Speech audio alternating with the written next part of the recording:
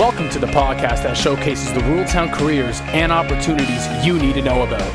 Welcome to What's Your 9 to 5. So welcome back, everybody. I'm Karis. And I'm Georgia. And today we have Dr. Thompson from the Hanover Veterinary Hospital. So what does a day in the life of a vet look like? Yeah, so the day in the life of a vet can vary a little bit depending on what kind of practice you work in, or even if you work in a primary practice like ours at all. But I'll talk about what my day looks like, and we can talk a little bit more about some of the other things that you can do in the vet world too that can change that as well. But for my day, typically we're a regular, somewhat 8 to 5 type shift when you're not on call, because we do still do our own on-call in this area, unlike places in the city. And in the small animal clinic, of course, all of our patients are coming to us for things like surgeries and appointments and dental procedures and things like that. Or of course, the emergencies as well. But for large animal, we're oftentimes going to them. And even for things like surgeries, as well as, of course, the regular preventative healthcare visits and dental procedures on the horses and that sort of stuff. But we do still bring some of our large animal patients in to see us as well for certain procedures, especially more intensive things like surgeries.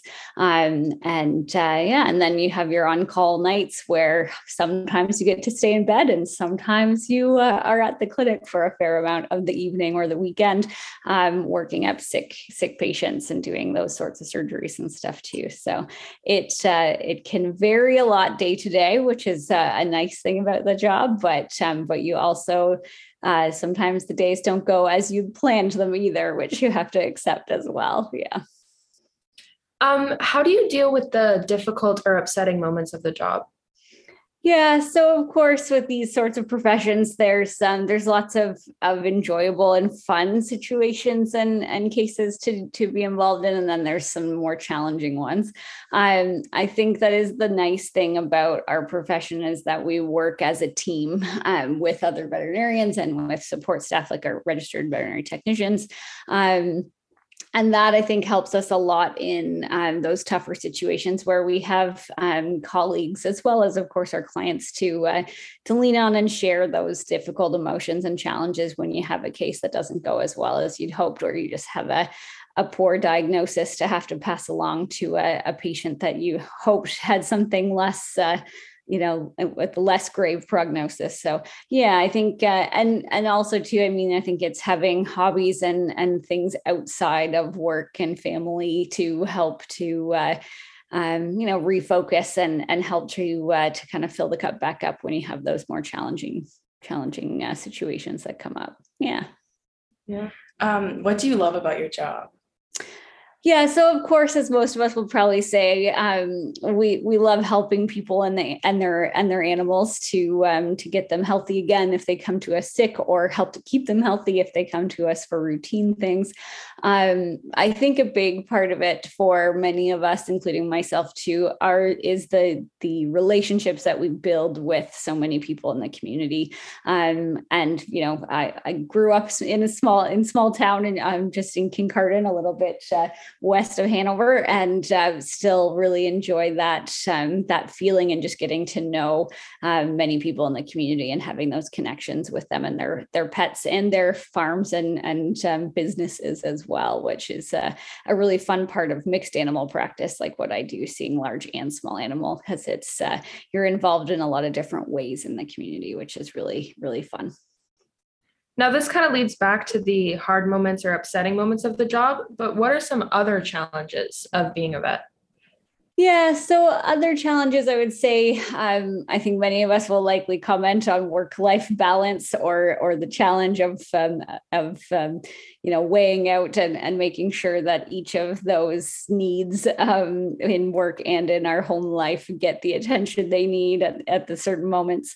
I think that especially with on-call shifts and that sort of stuff, that's something that our profession in general, including our own clinic, is continuing to always work on to find the best way to manage that, to make sure that everybody gets some opportunity to kick back and relax and do the things that they enjoy and be with family and those sorts of things to help to balance that out. And I think that that's a big part because it is a quite emotionally draining job. It can be very rewarding as well because of the investment that you have emotionally into your practice and your clients and your patients. But you also have to take some time to recharge that. So I think that's probably one of the biggest challenges we have. On the large animal side, especially too, again, it can be a pretty physical job. And so I think keeping up on your physical strength and health is a really important part of that, especially in large animal, because you can injure yourself and even in small animal too. But again, I think you have to be very aware of that and keep that up. And so that can be a challenge of the job as well sometimes. Yeah. What steps did you take to get to your position, like schooling and college and university? Mm-hmm. So I knew from a pretty young age that I was pretty interested in looking at the veterinary profession as a career path. So as a high school student, I co-opted with a local practice and worked at a local practice as a kennel student and spent days kind of shadowing the large animal vets and stuff a little bit as well because I grew up on a farm. So I kind of had some interest on that side too. And then into post-secondary education, I did a Bachelor of Science degree that I did at Guelph, but it doesn't have to be at Guelph specifically to then come back to Guelph for vet school. Can be honestly at any university for Bachelor of Science in the biologies. So I majored in Bachelor of Science in animal biology. I did 2 years of that. At that point, you could apply after 2 years. Now they have changed those requirements that you need to do 3 to 4 years of a bachelor's degree, and then you can apply to vet school.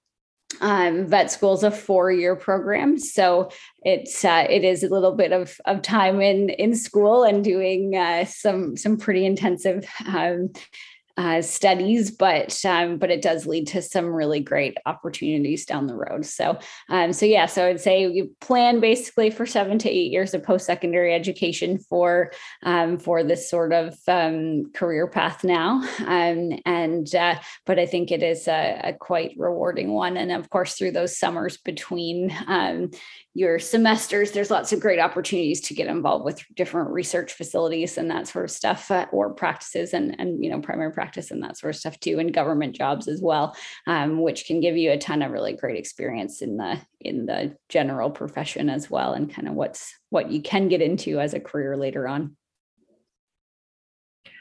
So if you could talk to your 16-year-old self, what would you say? Yeah, I think I have two things that I for sure wish that I had have listened to people more that they told me when I was younger. One is just ask the question. It doesn't matter if you feel silly asking it or you think it might not be a good question, just ask it, because again, more than likely there's at least 2 other people that want to know that answer too and are also not asking the question.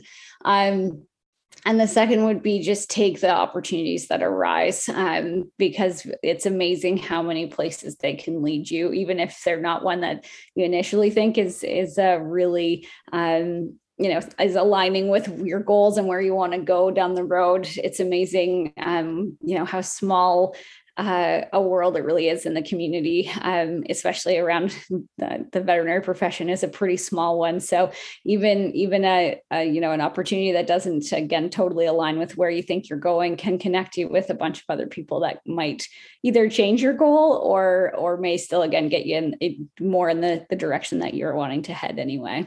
Yeah. So it's kind of the same thing, like asking your 16-year-old self, but what advice would you give to someone who wants to become a vet?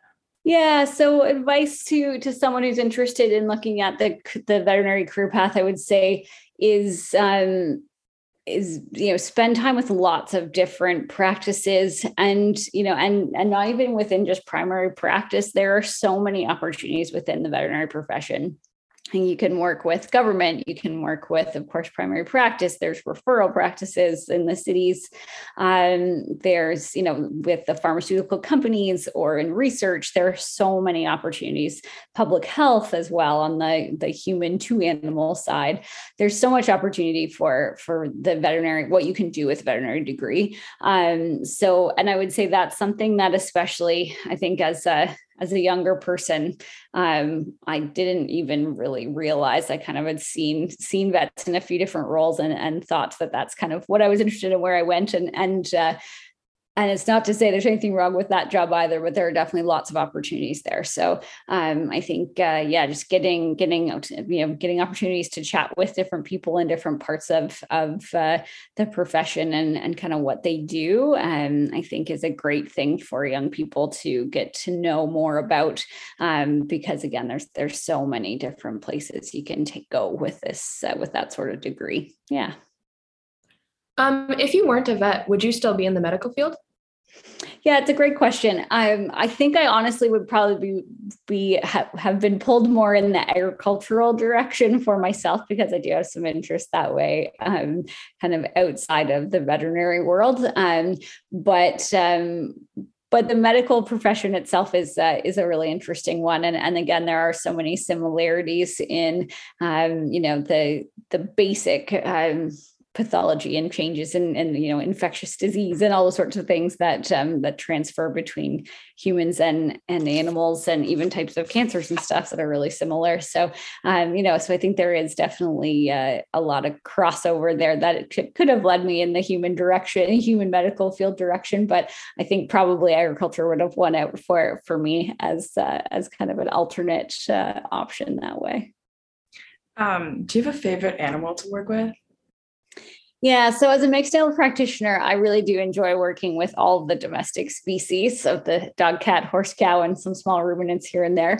But I think probably the horses win out as my favorite. I think partly because they make you work for it, and kind of building. You really do have to build a relationship with them, or a rapport with them to work with them. And if you don't listen to the cues they give you, they'll let you know, and they will make your job harder.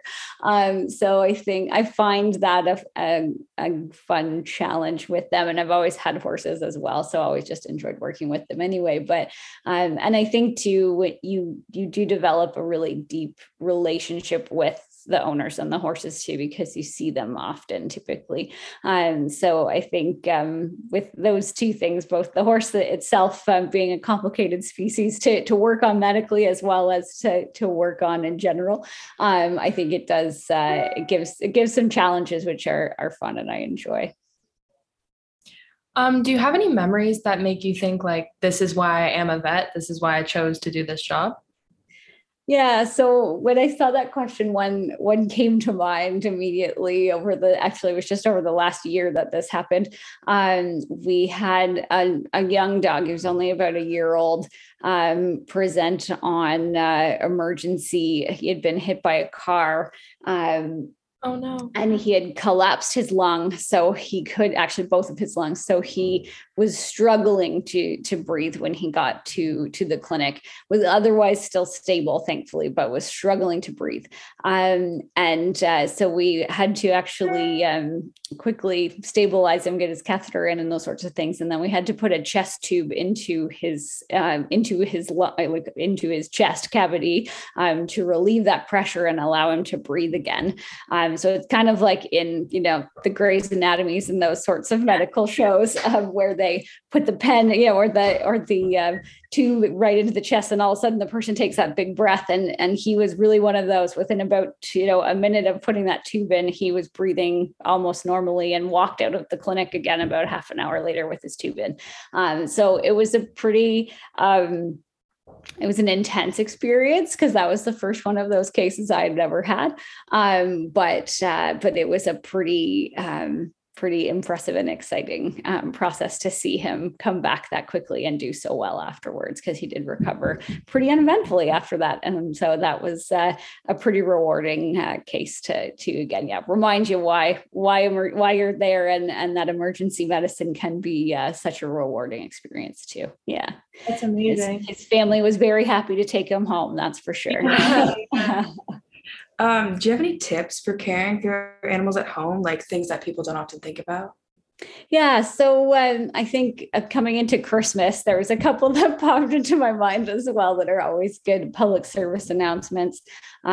Cats really like to play with tinsel, and then they decide to eat it, and it doesn't always turn out well for kitties when they do that. So don't let your cats play with tinsel was one of them.